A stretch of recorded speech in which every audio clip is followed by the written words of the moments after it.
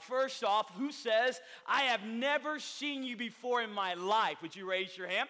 All right, the majority of you, that's great. I hope that we get to meet this week. Can I ask this? Who has just finished their senior year? Would you raise your hand? Senior year just finished up. That is so great as well. I hope that we get a chance to meet as well because I enjoy, I guess my spiritual gift is nosiness, and I love getting in your business to be able to ask you what your plans are, how God is directing you in your life. I'm thrilled to have the opportunity at this point to be able to go through this week. As we go through this camp week, I know a lot's been echoed about all the desires and different things as well. With that thing being said, I'm going to do this something awkward. Can I talk to the sound booth? Am I too loud? Is it too, are we good? Okay, everybody's like, yeah, you are. Okay, this is just my normal voice. Actually, my wife's like, baby, I'm right here, but anyway. However, for those who don't know, we've not met, my name's Adrian. It's a privilege. I'm an evangelist. God has called me. I am passionate about the gospel of the Lord Jesus Christ. I get to be my full-time job to tell people about what Christ has done for me. I get to travel this country. I get to travel this world. In fact, I travel 3 months out of the year. I travel in Central America, and I get to be able to share the gospel there, then come back 9 months in the year and be across the United States. In fact, ustedes saben español aquí. Yo estoy tratando de aprender español. Pero usted, any Spanish speakers, levante su mano. No, nada. Oh, there are some. Okay, muy bien. Okay. Well, anyway, I thought there were maybe more Spanish speakers, but there are not. Okay. Well, anyway, have the opportunity to be here and over there. It's a grand blessing. So I know this. As far as from what I understand, I know many of you have traveled today. I only have one point that I want us to be able to look at here this evening, and I really kind of set the stage as we get ready to go throughout this week. I am not a person who can cover a lot of ground. I'd rather do one thing well than try to cover a lot of things okay. And so let me, since I do in the spring and in the fall speak a lot to adults, I do have this thing that I do want to make sure that's understood. Oh, as well, I know I spit. I know it. I have tried sucking lemons. And if I spit on you, I will buy anything you want from the Snack Shack. I don't care if it's a camp t-shirt. I promise, I hate it.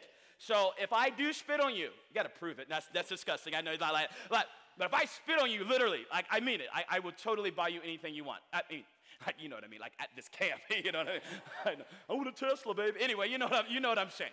All right, with that being said, so those people like in the front row go like, oh, man, at least it's the only way I can at least bring down the anxiety level for those in the front. With that being said, where was I going? Oh, since in the spring and the fall, since I preach to adults a lot, there's something that is almost like, it's almost like a terrible reality that happens, and sometimes I never really spoke and when I'm getting ready to speak on to teenagers, but since it happens all the time with adults now, I feel like I should at least take a moment as we begin to talk about something that is really dear to my heart. That is this. A lot of times we think to ourselves in this kind of binary fashion of this, we have good decisions over here, and then we have bad decisions over here. And I understand decisions are huge. Decisions are big in your life. In fact, I hope you make good decisions for the Lord. However, there is a new brand of decision making that is out there that I am finding in the adult world. It's not necessarily it goes under the category that we say, oh, that's a good decision, or that's a bad decision. Well, kind of a bad decision, but it's like a branch, a new area. And do you know I find that happens so many times when I go and preach maybe a revival service, or maybe there's a special spiritual emphasis week when I go and preach at a church. It's just the new reality. This is it. Is people just make no decisions. They just don't do anything. It's almost like in a way that preaching is nothing more than a form of like entertainment for Christians. It's like the godly Netflix version that is required for your spiritual well-being. And if you don't have it, then you feel guilty about it. Or if you don't do it, then somehow you feel you're going to fail in some type of spiritual goal. And the reality is this no decision making is horrible. It's horrible. And this week, look. I got one goal. One goal. I got audience of one. I want to please God this week. That's all I care about. Number two, I hope your help. I really do. But in pleasing the Lord, like, my prayer is you just make one decision this week. I mean, we're going to go at it, baby. We're going to go at it. We're going to start in the morning. We're going to move some stuff. We're going to talk about stuff as we go through this week. But this aspect of just, that was a good one. Oh, he spit a lot. Oh, but that was a good week. That means it's entertainment, man.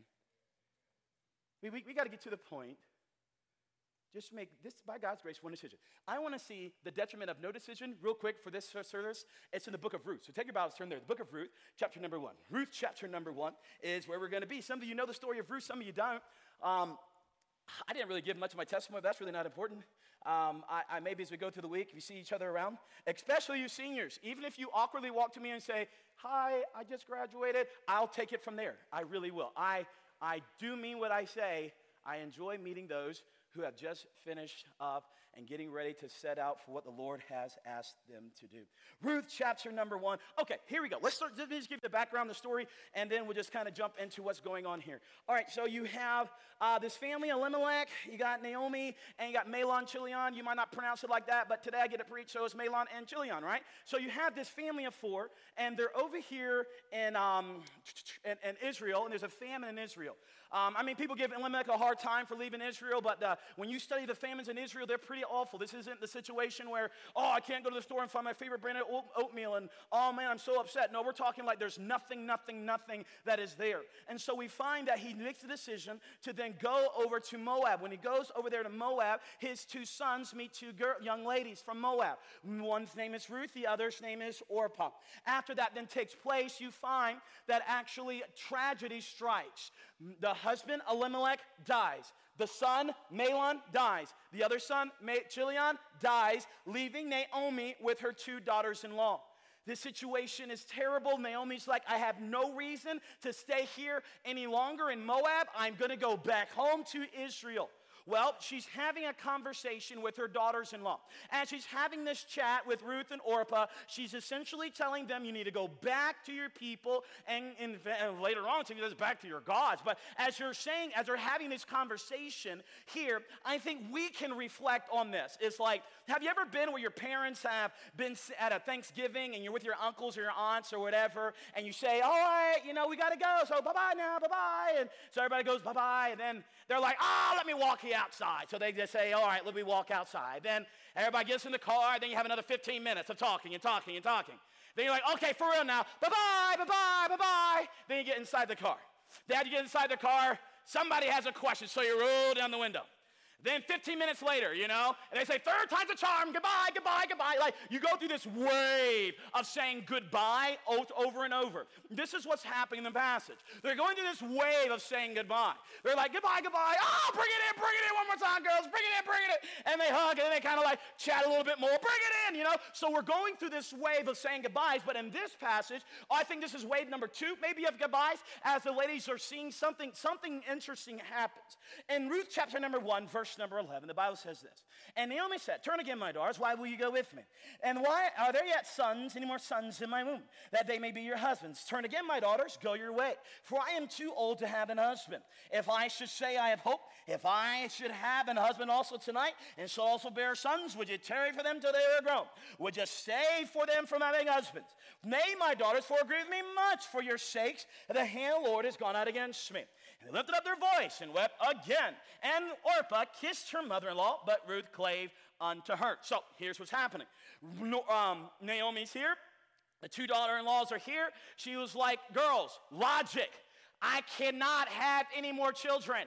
Look, if I found a husband today and would you wait for me to have my child and then my child grow up and marry a male son? She's like, this is ludicrous. You need to head back home. There's nothing for you back in Israel. Now, let's have an understanding real quick. I want to be the defense attorney here for Naomi for understanding, because Naomi, number 1, is giving horrific advice. Horrific.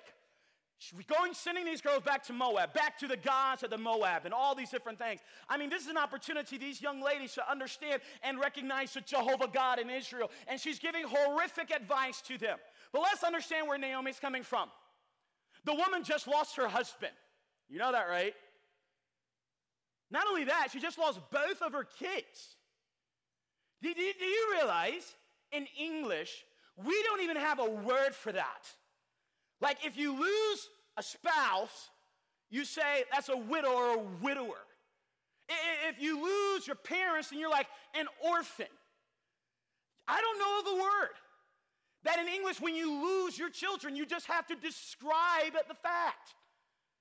Some have used the word veloma to be able to describe, because that word simply means it's against the natural order. Simply put, for Naomi's life, veloma means this: it wasn't supposed to happen like that.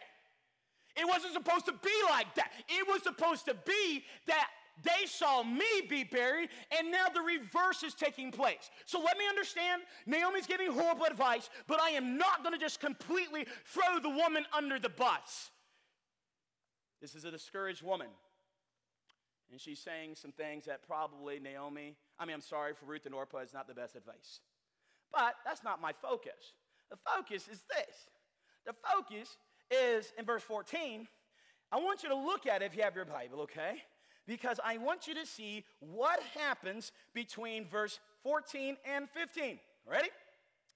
And they lifted up their voice and wept again. And Orpah kissed her mother-in-law, but Ruth clave unto her. And she said, this is Naomi, behold, thy sister-in-law is gone, back unto her people and unto her gods. Return thou after thy sister-in-law. Hold up. What happened to Orpah?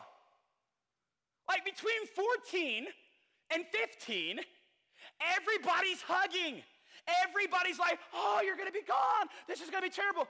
And then verse 15, there's only two, Naomi and Ruth. Do you know, I don't think that Orpah said, you know what? I don't want anything to do with that God of Israel. You know what? I'm going to do my own. I don't think she did that. I just think Orpah just didn't make any decision. And the strongest voice in her life made the decision for her, which was a discouraged Naomi. Young person, like, I know sometimes we think to ourselves like, oh, this is like the key word of can't decisions. Like, look. Can we understand the importance of a decision from this woman we're getting ready to read the story of?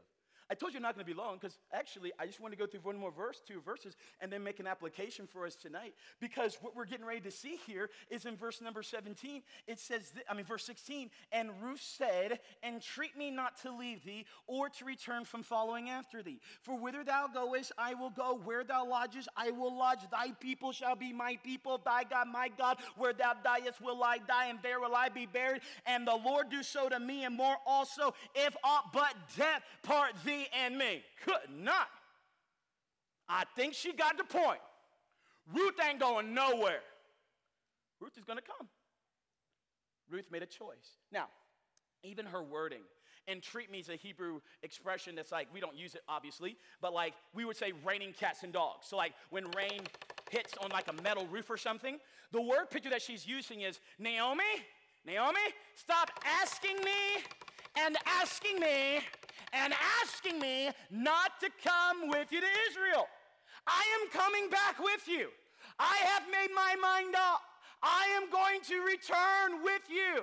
And the woman drops like wedding vows to the girl, and it's like, where you go, I will go. Where you lodge, I will lodge. And she lets it be very clear. Now, this is why I love the book of Ruth. I love Ruth.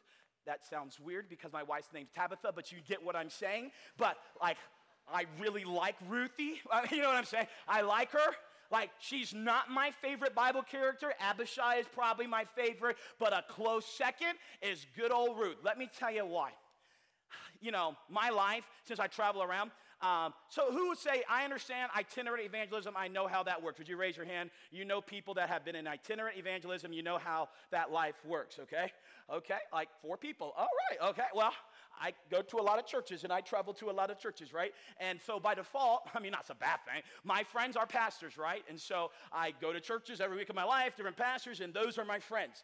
And with that being said, sometimes I'll go and I'll talk to a pastor or whatever, and we'll be sitting around, and one pastor I was sometimes we just small talking, and I was just at Mikado with Brother Rusty, and I was like, so what do you like to do for fun? He's like, oh, I enjoy golfing. And I'm like, man, that's pretty cool. I like to golf. He says, you know what, I got my pilot's license, so I kind of fly all over different places. I'm like, oh, wow, that's pretty cool, And then I go to another church, and it's like, man, he does that on his spare time.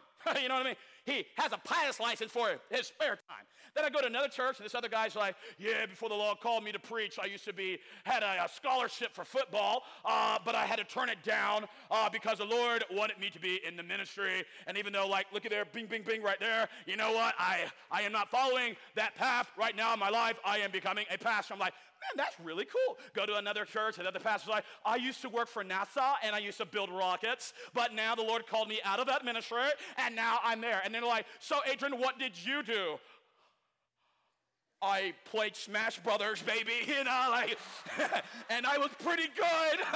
I really was, and I can't change your oil. I can't fix your car. I don't know what a 2x4 is. And literally after the 18th person I talked to, I thought to myself, I rode the short bus to school and didn't know it for 18 years, I look at all these people that are incredibly gifted. They can build a house, not even thinking about it. They're like a software engineer on their spare time. And do you know why I like Ruth? There's really nothing special that we see about her. Like Paul. Okay, Paul's awesome, right? Well, the man was a genius. Sure helps, doesn't it, when you're a genius? Photographic memory, that's helpful.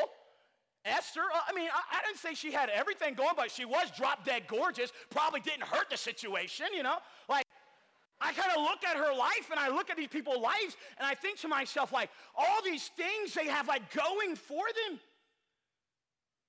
Ruth didn't have anything. She just made a choice. She just said one day, you know what, girl, I'm going back with you. She wasn't super gifted. Her mom and dad were not the parents of the year. We don't even know a thing. But she made it. It's interesting because the last verse that we're going to look at, it says in verse 18, and when she saw, this is Naomi, and when she saw that she, Ruth, was steadfastly minded to go with her, then she left speaking unto her. Okay, so this is interesting. The Bible does not say this. The Bible does not say, so we have Ruth right here, Naomi right here. Ruth lays out her wedding vows basically and said, I'm not going to leave you. The Bible doesn't say, and after Naomi heard the words which Ruth had spoken unto her, then, no. It didn't say that. It said that the girl, Naomi, looked at Ruth, and the Bible said she saw that this girl was steadfastly minded. Have you ever made a decision so strong people could see it? They didn't even make sense to make funny about your decision about how you're not going to do such and such or watch such and such. They can see that you've made your choice. Now, they can look stupid and be the ones to be able to then make fun and belittle the decision that you've made, but it's so apparent that your decision that God has laid on your heart is so real. You can see it in your eyes. I told you I travel out of the country, right? So I would sometimes go to a church and present the ministry and different things, and I would be with missionaries who are looking for support. Do y'all understand this model? You understand missionaries come in, support, code word money coming from churches. You know how that works, right? So we were going in a missions conference, and so I was sitting around in a table with a bunch of the missionary guys that were at the table. All right, so all my illustrations are about churches, right? Because it's my life. And so here we are, and so we're sitting around the table, and we are all the missionary guys that were there. The pastor was sitting there, and the pastor stood up, and he walked away. After the pastor stood and walked away, the missionaries had a conversation that usually happens after the pastor walks away, and that is this. They say, hey, out of us, who is the most likely to get support from this church? The reason the question comes up, it just turns into an opportunity to give compliment fest. Well, I think you, brother, had a really good presentation. Oh, no. I think your family is really central to the top. It's really just a time for everybody to give compliments to each other. Well, when this was happening, they asked the question, and it was crazy. We all looked at one guy. He was a missionary to Colombia. You know why? He had the X factor. You could see it in his eye. The man's going to go to Colombia. Like whether this church gives him money or not, he will thumb a ride. His man is going to start a church in Colombia. His decision was so strong that it was obvious to any onlooker. It wasn't a put-on situation. It wasn't something that was like, oh, let me work it up to convince people. You could just look at the human and just see the choice was made. Teenager, this is the prayer this week. Very simple. Make one decision. Just one. Will you be willing to pray today that, Lord, whatever you speak about inside of my heart, there's going to be some message that, yes, it's a good reminder, yes, shot in the arm, but there's going to be some messages that's going to be all up in your business. And you will be presented with a choice. And I just pray that when a time comes, that no decision is not on the radar. Because if it's just to hear preaching, bro, go to YouTube. Just sit around. And if this is going to be just interesting, or is it going to be life-changing for God to do something inside of our heart?